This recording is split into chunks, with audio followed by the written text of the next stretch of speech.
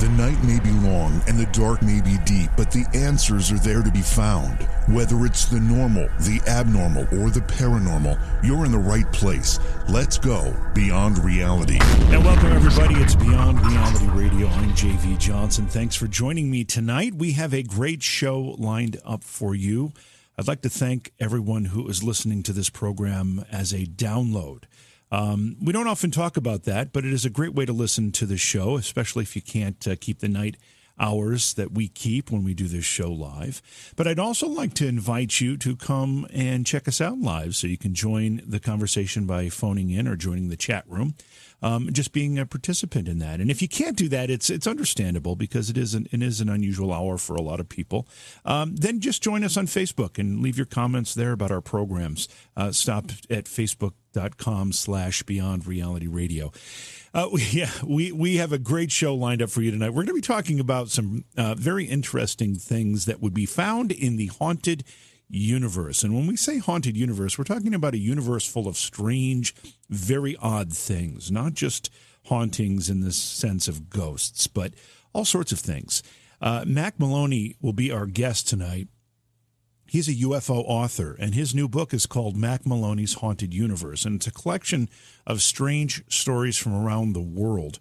Mac has also written about UFO sightings and experimentation, also UFOs in wartime and beyond Area 51. Plus, he's got a whole bunch of fiction to his credit as well. Very accomplished writer. So Mac will be our guest tonight. Looking forward to that. Also looking forward to having Jason back with us. Hopefully that'll happen by Monday. Tomorrow night, we're going to be talking about the Men in Black on the program. You might want to write this down because I don't think we've had an opportunity to have a conversation about the Men in Black specifically with somebody who knows what they're talking about because they were one of the Men in Black. Jason Brown will be our guest tomorrow night. He's going to talk about his experiences being in the Men in Black, the training that's involved, and also the time travel that was involved. That's tomorrow night's program right here on Beyond Reality Radio. And then Thursday, another outstanding show for you all. Well, I just said that. I didn't really mean the pun, but Todd Standing will be our guest tomorrow night. He's a Sasquatch researcher. And if you've seen the documentary that was on Netflix, I'm not sure it's still there. It might be. I haven't checked recently, but I did watch it a while ago. It's about Bigfoot, and it's about his efforts to document Bigfoot activity. He's taken some very, very influential and what I would consider to be educated people into the woods to hunt for Bigfoot, and he's shown them evidence. Plus, he's caught some things that are very, very telling on camera. So Todd Standing will be our guest on Thursday night's program, and our discussion will be all about his research into the Bigfoot phenomenon. And we'll ask him about the controversial footage that's in his documentary to see what he has to say about it. It's pretty amazing stuff. If you've had a chance to see it, you'll know what I'm talking about. And if you haven't, maybe you should check it out if you've got Netflix or I don't know. I'm sure you can find it other places as well. So again, Todd Standing on Thursday night. So as you can see, we've got a great week of programs lined up for you. Stop by the Beyond Reality Radio website. And if you're looking for a gift for the hard-to-buy-for coworker, student, or teacher, or kids, or spouse, or whatever, the Beyond Reality Radio coffee mug has turned into a very good option. They're flying out of here, and they make a great gift for anybody on your shopping list. And it's right on the webpage. You just have to go to beyondrealityradio.com, look for the mug, click on it. It's very easy, and domestic shipping is included in the price. And if you're ordering from overseas, which we have had some overseas orders, you're just going to have to email us and we'll calculate shipping for you. So it's as simple as that. Anyway, we've got a great show lined up. As I said, Mac Maloney will be joining us in just a few moments. So we're going to take a break. When we come back, we'll begin the discussion with UFO author Mac Maloney about his book called Mac Maloney's Haunted Universe. It's Beyond Reality Radio. I'm J.V. Johnson. Did you know that online retailers like Amazon have constant deals that can save you money on the things you buy every day? It's no joke. Save 40%, 50%, even 80% on great products. And all you have to do is know about them. Noodle Shark is the way to be alerted when something good is coming your way. Noodle Shark is the social media page that lists great deals that not only save you money, but give you the deals before anyone else has them. All you have to do is find Noodle Shark on Facebook. Search it as The Noodle Shark. That's The Noodle Shark, because you deserve to save too. Become a shark and save. Please support the program. Go to patreon.com/Johaw. That's JOHAW. Another day is here, and you're ready for it. What to wear? Check. Breakfast, lunch, and dinner? Check. Planning for what's next and how to save for it? That's where Bank of America can help. For your financial to-dos, Bank of America has experts ready to help get you closer to your goals. Get started at one of our local financial centers or 24/7 in our mobile banking app. Find a location near you at bankofamerica.com/talktous. What would you like the power to do? Mobile banking requires downloading the app and is only available for select devices. Message and data rates may apply. Bank of America N.A., member FDIC. Welcome back to the program. It's Beyond Reality Radio. I'm J.V. Johnson. Thanks for being here. We've got a great show lined up for you tonight. We're going to be talking with UFO author Mac Maloney. We're going to be talking about his new book. It's called Mac Maloney's Haunted Universe. It's a collection of very strange stories from around the world. Mac, welcome to Beyond Reality Radio. It's terrific to have you on with me tonight.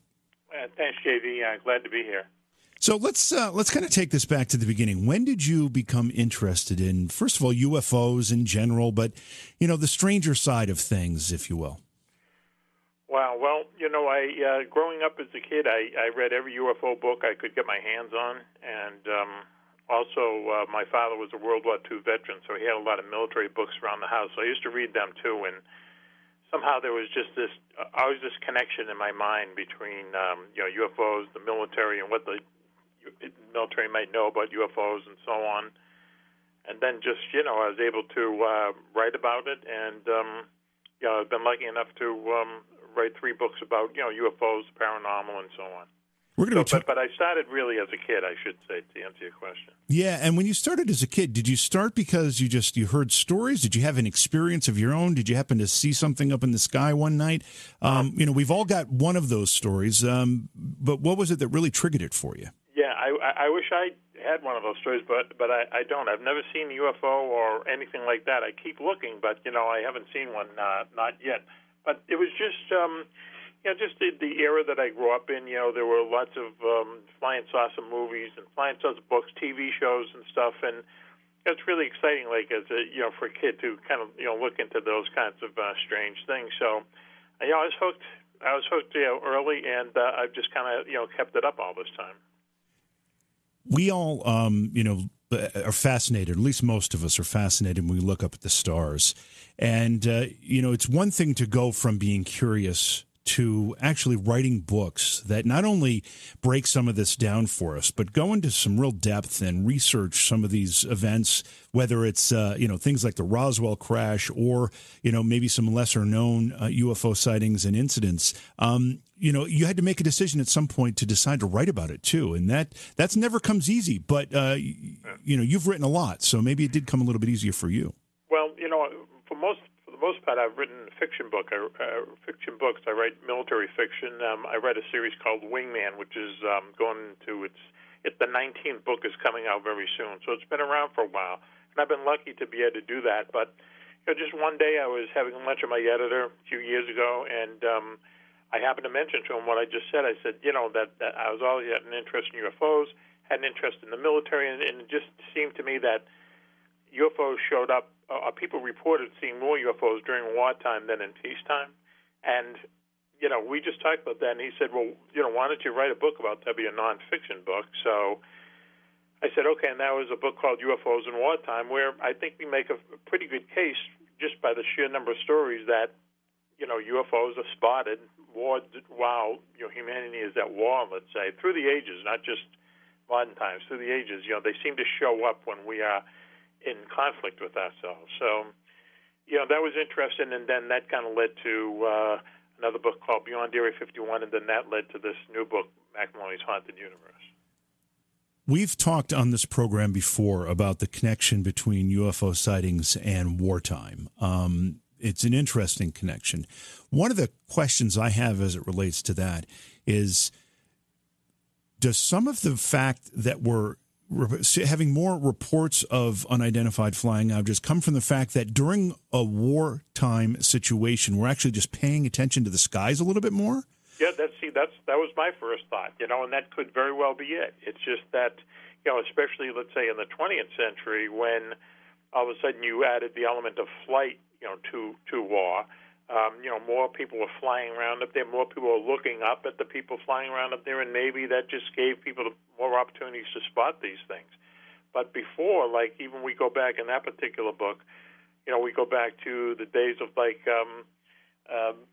Alexander the Great, who had scribes with him going on his campaigns who, reported that they would see flying shields, shooting flaming arrows at Alexander's cavalry and things like that.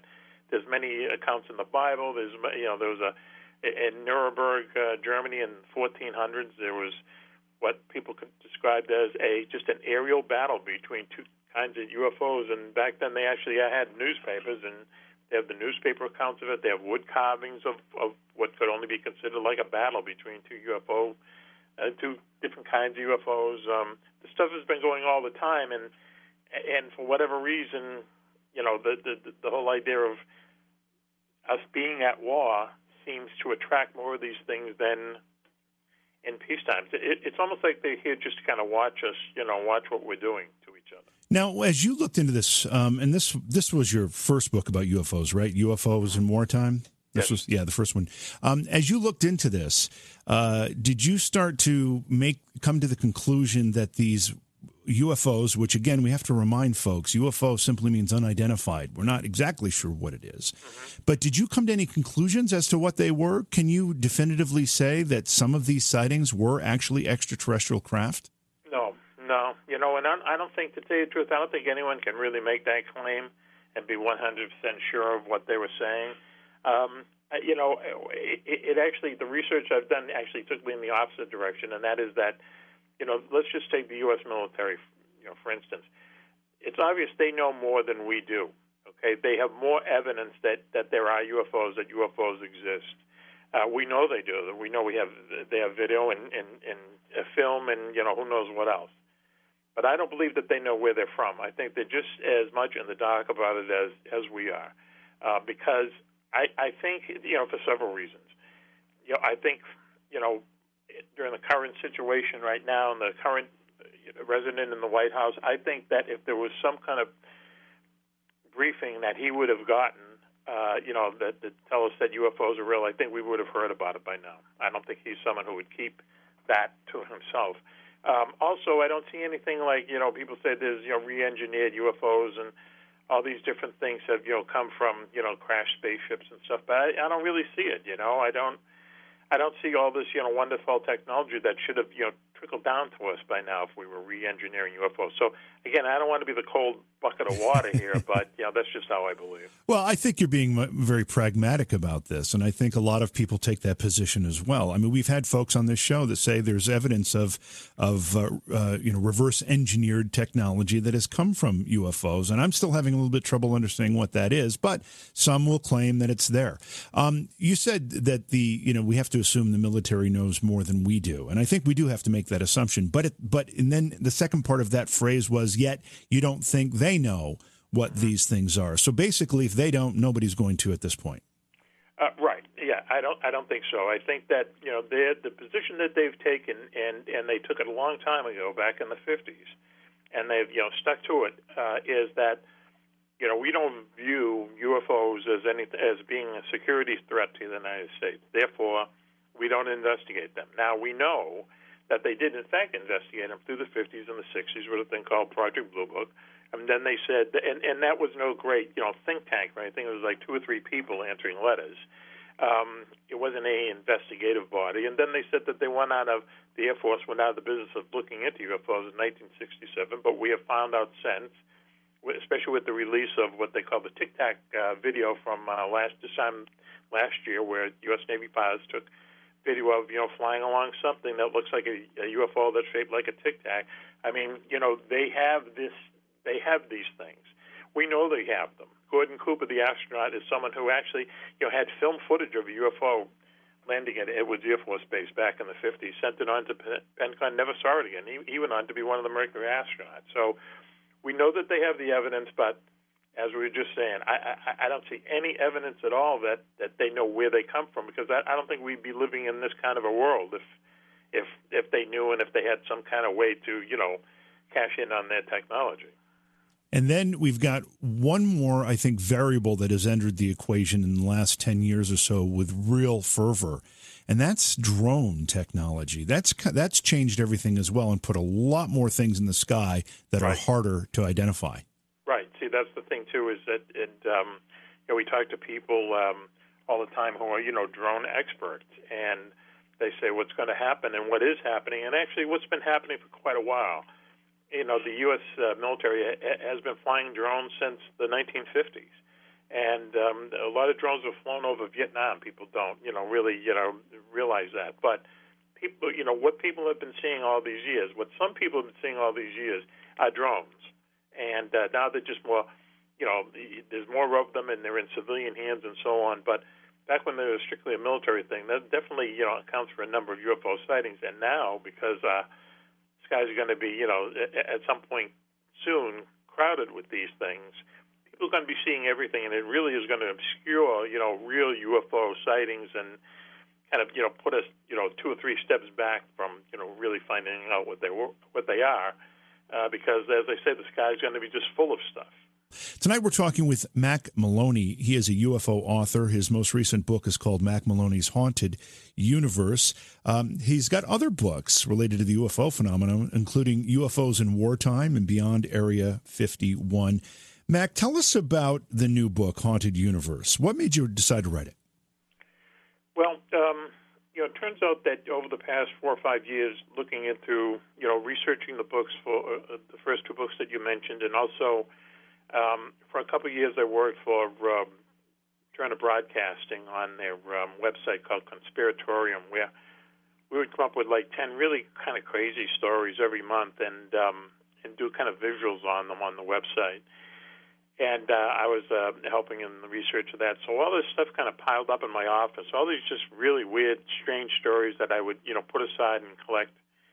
And I've always been interested in things like that anyway. I mean, growing up, I used to read Ripley's Believe It or Not books, from cover to cover, and I really liked that, and that's what this book kind of turned out to be. I just took all that kind of research left over and compiled it into just chapters of just like very strange things, chapters on ghost planes, ghost ships, and military haunted battlefields, and the world's worst spies and stuff like that. Just all this crazy stuff I had hanging around, I put it together. So this book extends beyond just the UFO phenomena. You look at many, many different things, and I would say it's probably just a compendium of the strange and the weird. Right, that's exactly what it is. Because as I said, I grew up, reading books like that. I always kind of like reading, just strange things that go on around us, and I think that.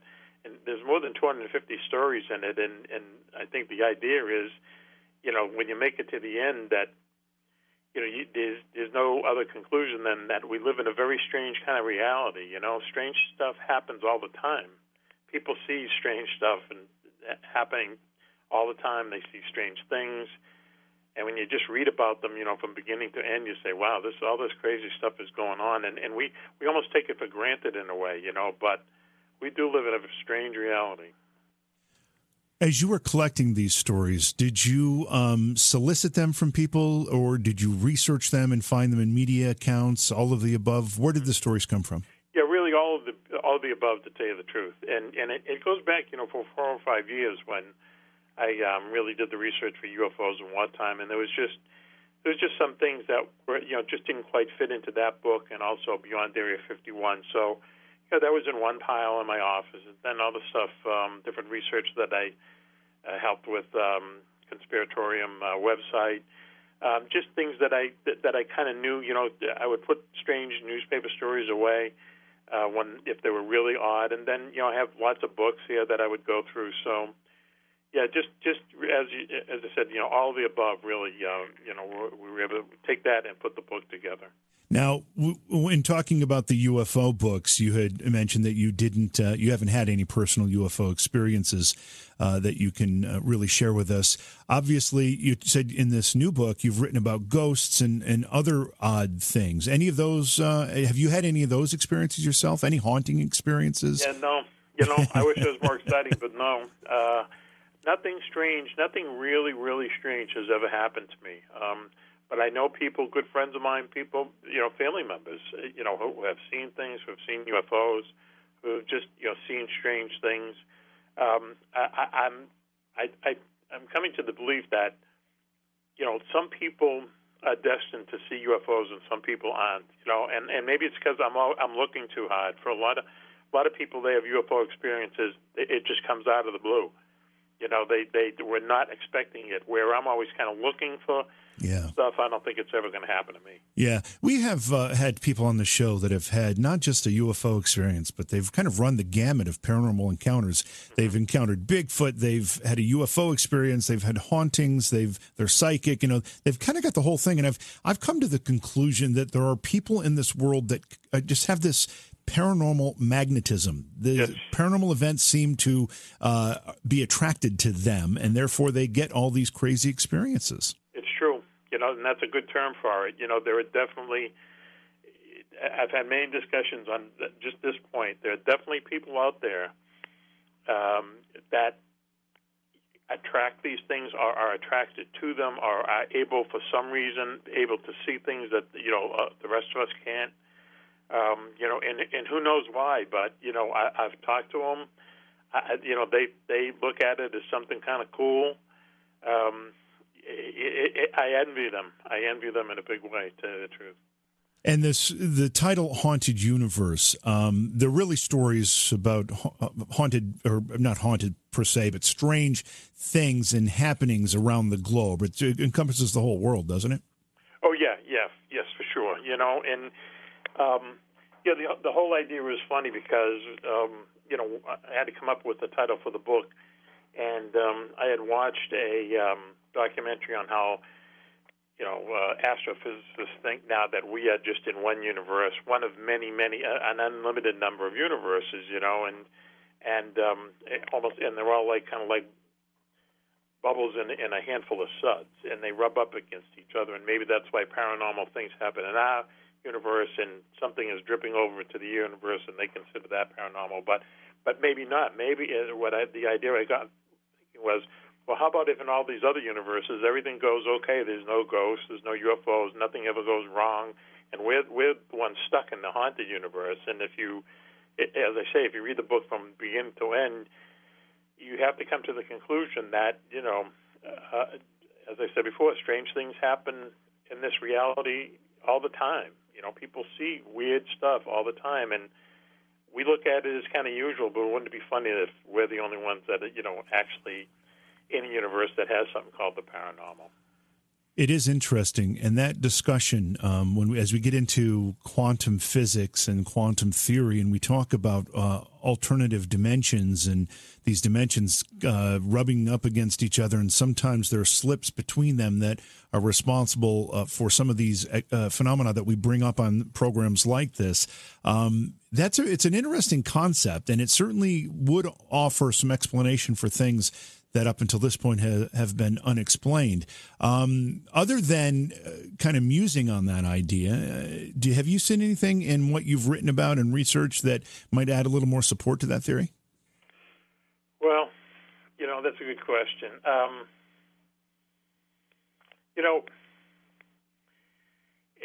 going to say no, because I'm a writer. I'm not, a researcher. I really can't call myself a researcher, but the whole, this one thing that flashes back to me that makes me think that, hey, maybe, a lot of these things might be connected is someone took a picture in California.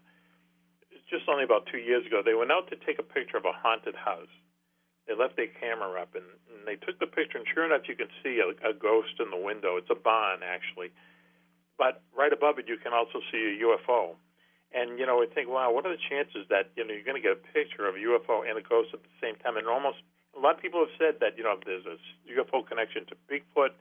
There's, some kind of a, alien connection to the Loch Ness Monster. It'd be funny if they were all part of the same thing. But I don't know if that answers your question or not. Well, I don't know. Yeah, I don't know that there really is an answer to that question, because we've got a lot more to uncover and discover before we're going to have any of those answers. Tonight we're talking with Mac Maloney. He is a UFO author. His new book is called Mac Maloney's Haunted Universe. Check out all of his work at macmaloney.com. Mac, we're talking about the book Haunted Universe. You have a lot of really interesting things in this book. I have a few things on a tick list, but certainly, throw in anything that stands out to you. But one of the things I know you talk about in the book is the best place in the United States to see a UFO. Where would that be? Right. Yeah. There's actually a number of places. There's a place called Elk River, Minnesota, that for some reason a lot of people see UFOs there. UFOs of different kind of shapes and so on. A lot of people see UFOs in the St. Louis Valley, in Colorado, just really all over. Actually, I believe states like Michigan are number 3 or 4 on the top 10 list where you can see UFOs. A lot of times they are near military bases, but if you really want to see a UFO, California, you should go to California, because people see them more often there than any other state in the country, and most of the UFO sightings are out over the Pacific, close to the shore. So most of them are actually over the water? Right. Yeah, a lot of people see, especially down in Southern California, around Santa Catalina, Catalina Islands, I should say. People have been reporting seeing UFOs down there for years, going in and out of the water. That's a whole kind of other study of UFOs, that they might actually be, come out of the water or be under the ocean or whatever. A lot of people do see that happening. So, in fact, there seems to be a whole new discipline in this study. People using the term USO, I believe, which is unidentified submersible object, because they are seeing a lot of these things going into the water and remaining submerged.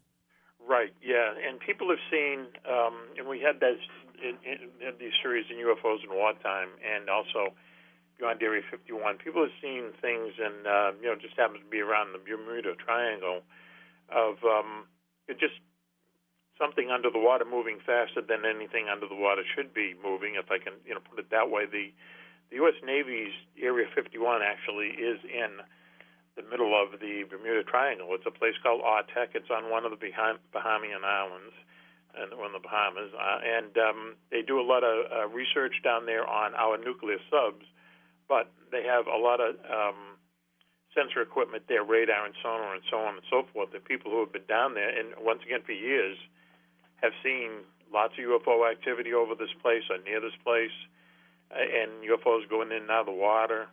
So who knows what's going on, but a lot of it is going on in that particular part of the world for sure. Now, you've already written a book called UFOs in Wartime, which you documented the relationship between military conflict and the increase in appearances of these unidentified flying objects. And then you just said that if you're looking for places to see UFOs, they often happen around military installations. Again, that's that connection. What do you think, whatever it is that's up in the sky, is doing near our military installations?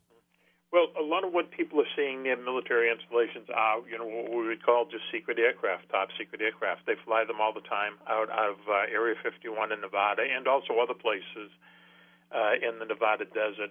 So, there's no doubt that what a lot of people are seeing are those things. But in the second book that I did, Beyond Area 51, which is just basically, listing of secret bases around the world similar to Area 51, and they're in China, Russia, Great Britain, so on and so forth, all of them have some kind of UFO history attached to them. And except one, as it turns out, there's a very, very secret base in Nevada, about 100 miles north of Area 51, called Tonopah Test Range.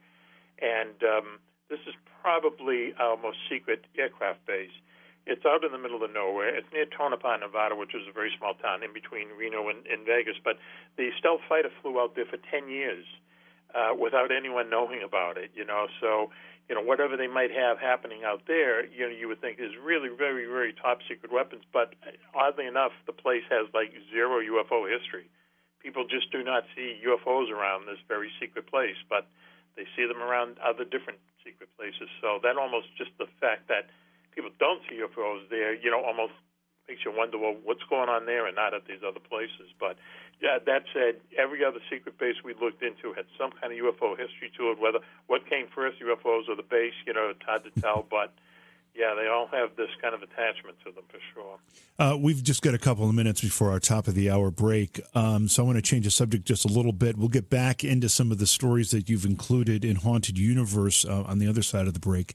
But you've written these 3 nonfiction books, UFOs in Wartime, Beyond Area 51, and Mac Maloney's Haunted Universe, but you have a whole slew of fiction work to your credit. Right. I started just, way back when writing a series, as I said before, called Wingman, and that's like kind of a post-World War III series. He's a Zen fighter pilot. He's someone who, becomes one with the plane, and he's the best fighter pilot who's ever lived. And where he is stuck in this kind of post-World War III world, and the United States has been kind of broken up into all these small little countries by the Russians. He's continuously trying to put America back together again. And Book 18 came out last year, which was, really good. It was popular, let's say.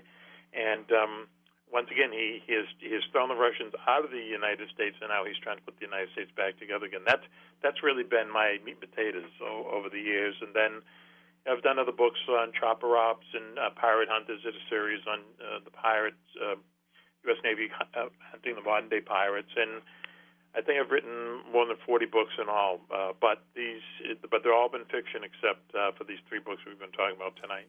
And I know you probably can't compare the two processes, but what do you get more personal satisfaction out of, the fiction or researching and writing nonfiction?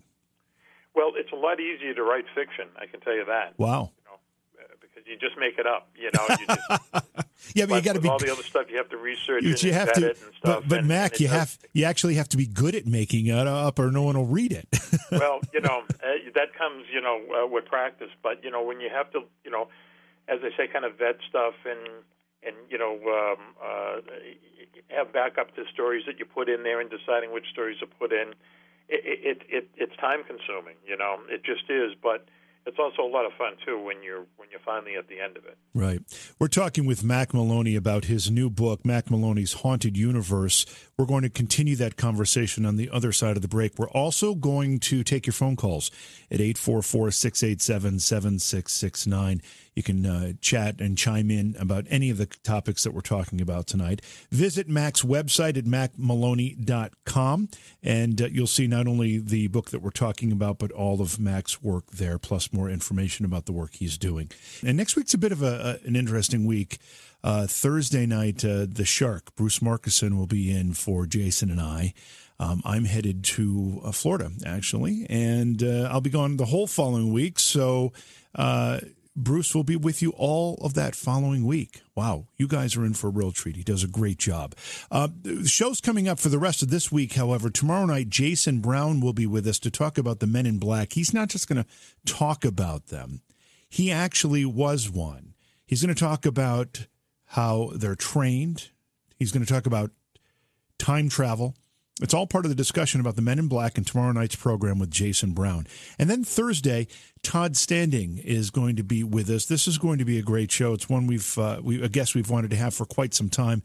Todd made a documentary about Bigfoot, Sasquatch, and it's been a bit controversial. It's very, very fascinating, and if you haven't seen it yet, I recommend you look for it on either Netflix. I saw it on Netflix, so it might still be there. But either way, look around for it. And Todd will be on Thursday night's program to talk about that and his work in investigating. I believe if I remember correctly, Todd was suing Canada or the state of California. I should know this before I start talking about it, but there was a lawsuit involved with some government agency. I don't know if it was the state of California or if it was Canada, whereby he was suing them to recognize Sasquatch as an official species, and I think one that needed to be protected as well.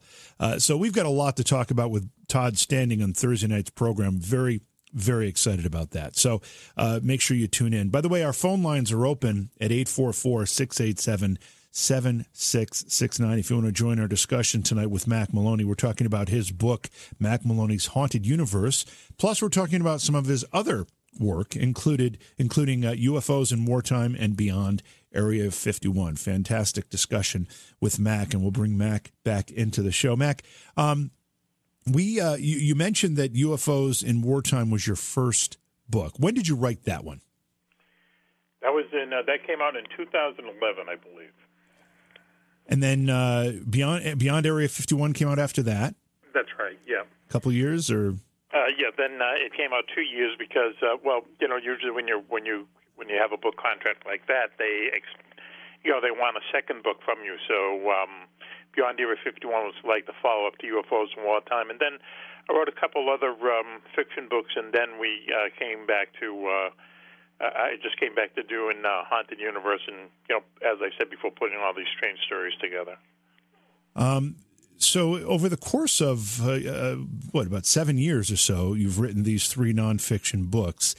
You've done a lot of research, a lot of investigation into this stuff, and I want to pick up on the discussion about UFOs in Wartime and Beyond Area 51 a little bit later in the show. But going back to Haunted Universe, which is a collection of just strange and unusual events, occurrences, phenomena, things throughout the globe. One of the things that you talk about is a conspiracy by aliens to prevent us from conquering space. What's that all about? Well, this is something that's been floating around for quite a while, and it kind of began with the Challenger disaster, but as far as man's space flight is concerned, but there have been a number of things. Like, for instance, we just had another Explorer rover land on Mars yesterday. But more than 50% of satellites and probes and so on that have been sent to Mars have failed. Some of them for reasons that almost are hard to understand. There was one called the Polar Lander, where it cost $3 billion, and it was launched, and by the time it was halfway to Mars, they realized that half of it was actually done in standard measurements, and half of it was done in millimeters and meters, and they didn't compute when it came time for the for this lander to do its thing on Mars. I mean, that's almost unbelievable. Wow. That kind of a mistake wouldn't be picked up until the thing was halfway to Mars. But there's all kinds of things that failed launches and just weird things happening up there that has led some people to say, and we just kind of detail what some of the stories are, that maybe the aliens are trying to tell us something. Let's jump to our phone lines and bring in a listener call. This is Philip in South Carolina. Hey, Philip, welcome to the program. Hey, thank you. Look, 2 years ago, I was sitting out in a lounge chair in the yard, and I heard there was like a 747 jetliner that was making a lot of noise, and I looked up. And lo and behold, behind him, and probably about 1,000 feet above him, there was a UFO, man, that was as large as an aircraft carrier. He was huge. And he stayed behind that jet for probably about 3 minutes, and he veered off to the right and took off and disappeared. But this thing was, huge. It looked like an aircraft carrier up in the sky, man. Right. Wow. There are lots of stories, similar to that, especially the Hudson Valley sightings of the late 70s and 80s, where, literally thousands of people saw these gigantic UFOs flying over. Some of them, that's the description they gave them. They were big as an aircraft carrier. And then out in Phoenix as well, during the Phoenix Lights, incidents, people saw these enormous things going overhead. And that's why it's interesting, because, one thing out of the research that I keeps hitting me is that people think that UFOs are trying to hide from us, but they're not. They're seen all the time. People see them all the time, and they're not just flying saucers. There's things that people see that are bigger than aircraft carriers, and so many people see them. They all can't be hoaxes or making them up or whatever. Something's up there. We just don't know what it is. Yeah, and part of thank you for sharing that with us, Philip. We appreciate the story. Part of the problem with this is that these craft, as Philip just described, big as an aircraft carrier. We look at something like that in the sky, and we automatically assume it's not from Earth because we haven't seen anything like that before. We haven't seen anything that big flying, and we haven't seen anything maybe that slow or making right-hand turns in the sky. Right. It's all characteristics that we're just not used to, so we automatically assume it's extraterrestrial. Sure. There are reports of that the military flies a certain kind of blimp, and what it is if you can imagine it, that the bottom of the blimp is full of electrodes, which perfectly mimic what is going on top of the blimp, which is the night sky.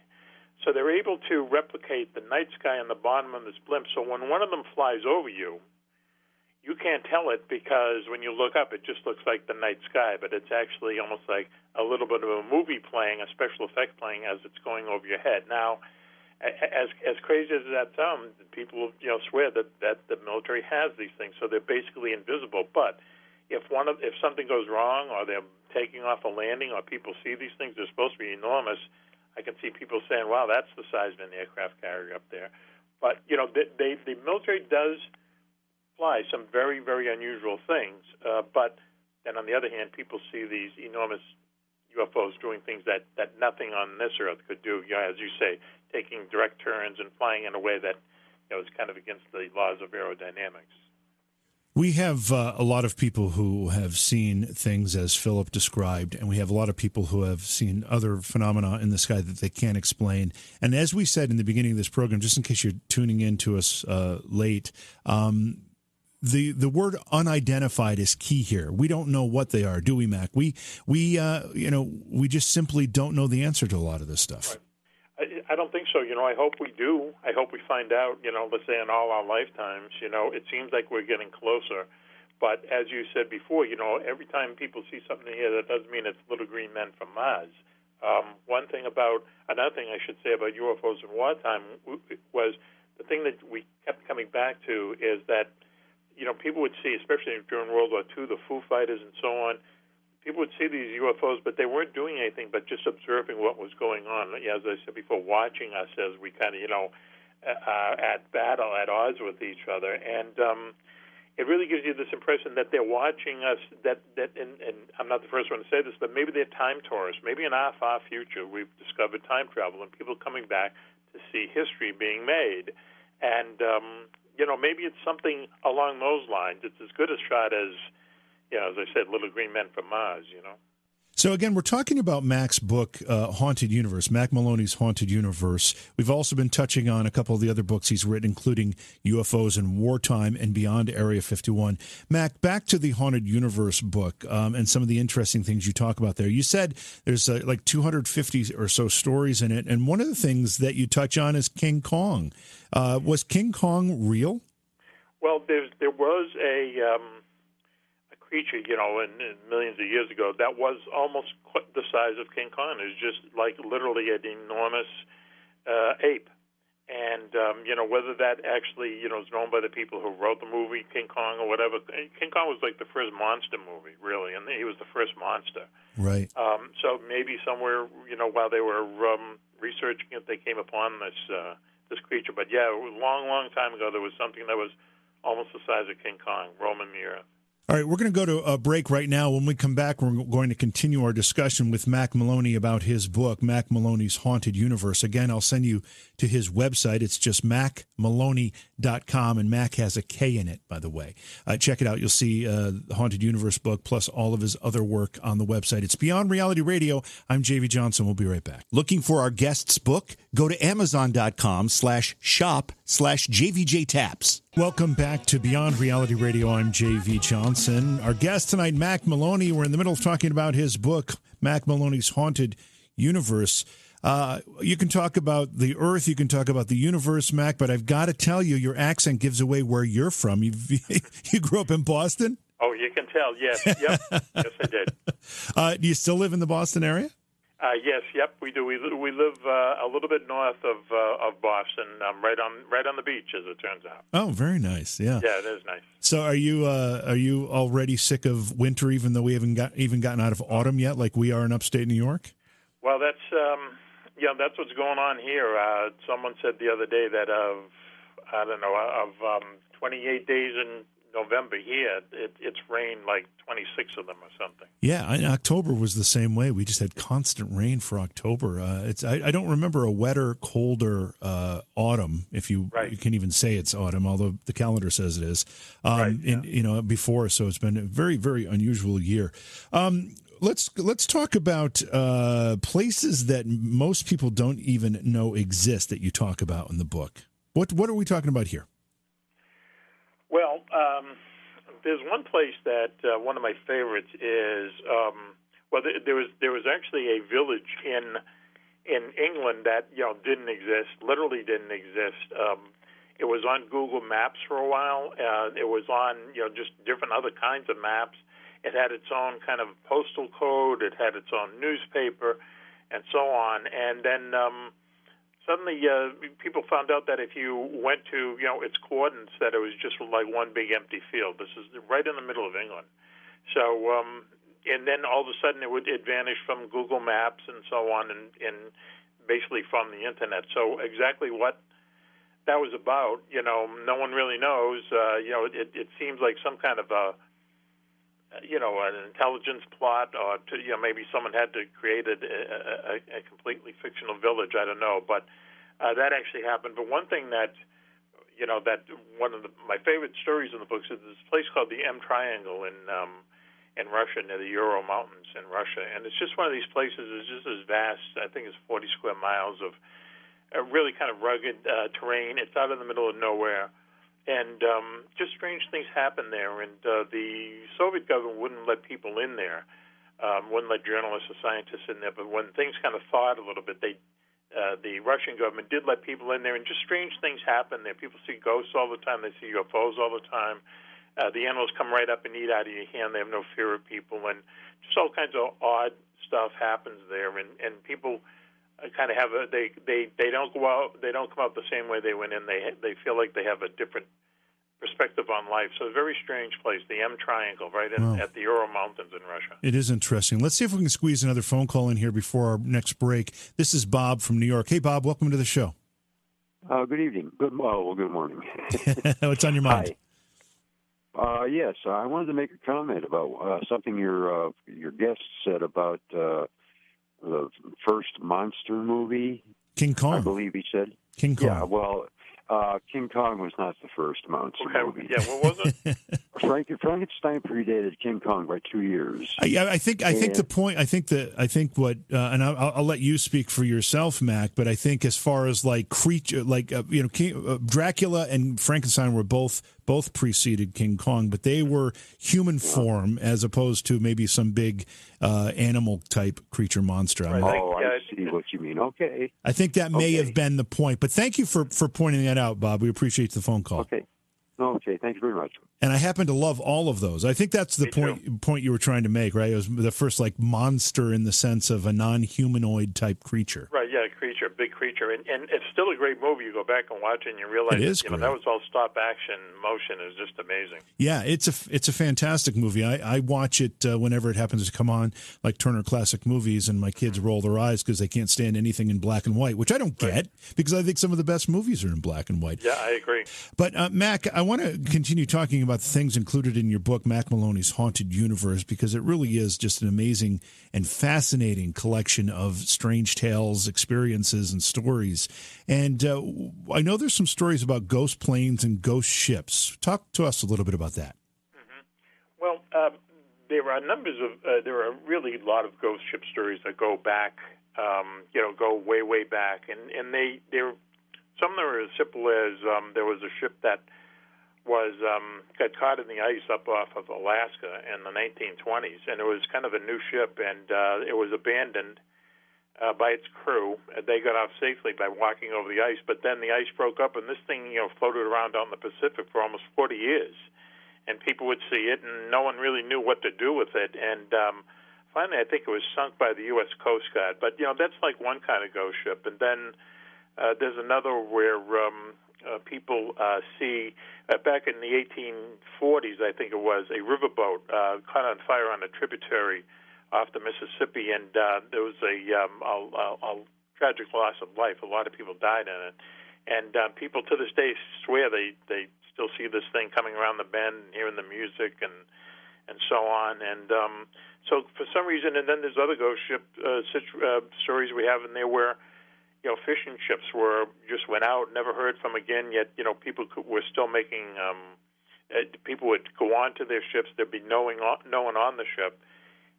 Even sometimes food still on the plate on the table, no crew, yet people were making phone calls from their cell phones, from the crew's cell phones, up to weeks later. So just kind of creepy things like that. The best ghost plane story is that back in the 80s, over John Wayne Airport in Los Angeles, this strange airplane showed up and started doing kind of acrobatic acts over the airport, and because it was Sunday, it actually broke the noise restrictions, and people saw its tail number, and that generated an automatic computer warning to the people who owned the plane, stop making noise with the plane. It turned out it belonged to Deke Slayton, one of the astronauts, and he had died 4 hours before. Ooh. And his plane was in a hangar in Las Vegas, and they got the guy who owned it said this plane has not left this hangar since I bought it from Deke years ago, but yet so many people saw this particular plane over John Wayne Airport that they were able to write down the numbers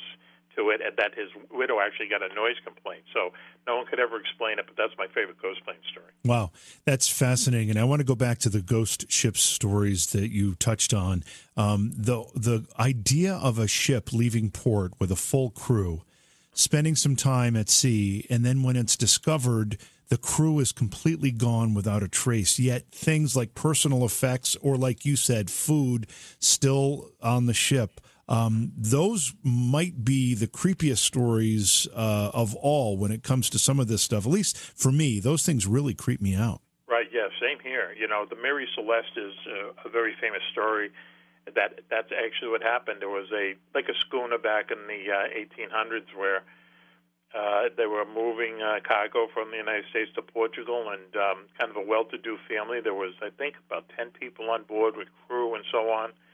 And then, they lost touch with them, and people saw the Mary Celeste just floating aimlessly out near the Azores, went on board, and everything was, ship-shape, literally. Everything worked. There was no danger of fire or anything. Food on the plates, but no people. And they never found the people. And, and there are a number of stories like that where they've just found literally ghost ships where everything looks good except there's no crew on board anymore. I want to turn the topic, because we're going to run out of time here, to your book, Beyond Area 51. Tell us about that book. Well, it was kind of this idea that Area 51 is, let's face it, it's the most well-known top secret base in the world, right? Everyone knows about it. There's been movies, books, TV shows, the comic books, done about it. So we wanted to do a book that was, like Area 50, secret bases like Area 51 around the world that people might not have heard of as much as Area 51. So that's what it is. We talk about some here in the United States, Tonopah, which I talked about earlier, and then places over in England, that England actually has its own kind of small Area 51. We have a hunt for that and it turns out it might be in a place called Rudloe Manor, which they used to build Spitfires in World War II down in the subterranean factory there, kind of a cool place. In Russia, a place called Kapustin Yar, which is like a combination of Area 51 and Cape Canaveral. Lots of UFO activity around there over the years. So that's what it's like. It's just secret bases you might not have heard of. And when you say secret bases, we're not talking just about places that may have had some kind of UFO or alien connection. This is just things that governments may be hiding from us, even though we might have a sense they're there? that's one thing. Like for Kapustin Yar, this place in Russia, for instance, there were just documented, instances where Russian jet fighters, were in dogfights with quote unquote UFOs, and if you read the reports, they're using UFO. Might be, who knows? It might be secret American airplanes that were doing this or whatever. It was just unknown aircraft, but just long history of these things happening over this place, Kapustin Yar, and also places in China and India, and as I said before, other than Tonopah, Nevada, all of them have some kind of UFO connection. Some of them pretty strong too, and you have to wonder why. Why. When it comes to Area 51, that you said it best. It's the best known secret base on the planet, I'm sure. What do you think is going on there? I mean, there's two sides to this story, or this argument as well. Well, I've talked to people who have been there, and and who have flown in and out of there, and really, what's going on there is they're testing our top secret aircraft. Things along the line of the B-2 bomber and so on. For every 9 or 10 prototypes that they actually build out there and test, only one of them actually, comes to public, comes to the light of day. As I said, the B-2 or things like that. But that's what's going on out there. They just are testing out all kinds of different exotic kinds of aircraft, very fast aircraft now. It looks like they have some kind of a hypersonic airplane out there, which can go about 5,000 or 6,000 miles an hour. Things along those lines. That's what happens in Area 51. I don't believe they have crashed UFOs there or any place else, but basically it's just a very top secret place to fly aircraft the hours and hours that are needed to make sure it works right. And what do you get about in terms of the secret airline that is supposed to be shuttling people from Las Vegas into Area 51? I think it's called Janus. The Janet Airlines. Yeah, right. Yeah. It leaves from McCarran Airport every Monday, Wednesday, and Friday. And what it is a lot of people who work at Area 51, live in the Vegas area. So it's run by the CIA, and it drops them off at Area 51 on Mondays, brings it back on Fridays, and then it shuttles back and forth during the week. But it also has several other drops in the Nevada desert that is, just shuttling people back and forth. They're pretty open about it. If you go to McCarran Airport, you'll land at Vegas, just kind of look off to the north, and you'll see these small jets, and they have bright red tails, and that's the CIA shuttle service out to Area 51 and other places. Interesting. Mac, what's next on your docket? I'm sure, given the number of books you've already written, I'm sure you're never sitting still. You're probably working on a few as we speak. Right now we're working on Wingman 19, the series that I mentioned before, and then that hopefully will come out sometime in May of 2019, and then I go right to work on Wingman 20, which hopefully will come out in 2020 in time for the new Top Gun movie, I guess, is coming out that summer too, so hopefully we can coordinate that, and that's what will be keeping me busy for the next few months anyway.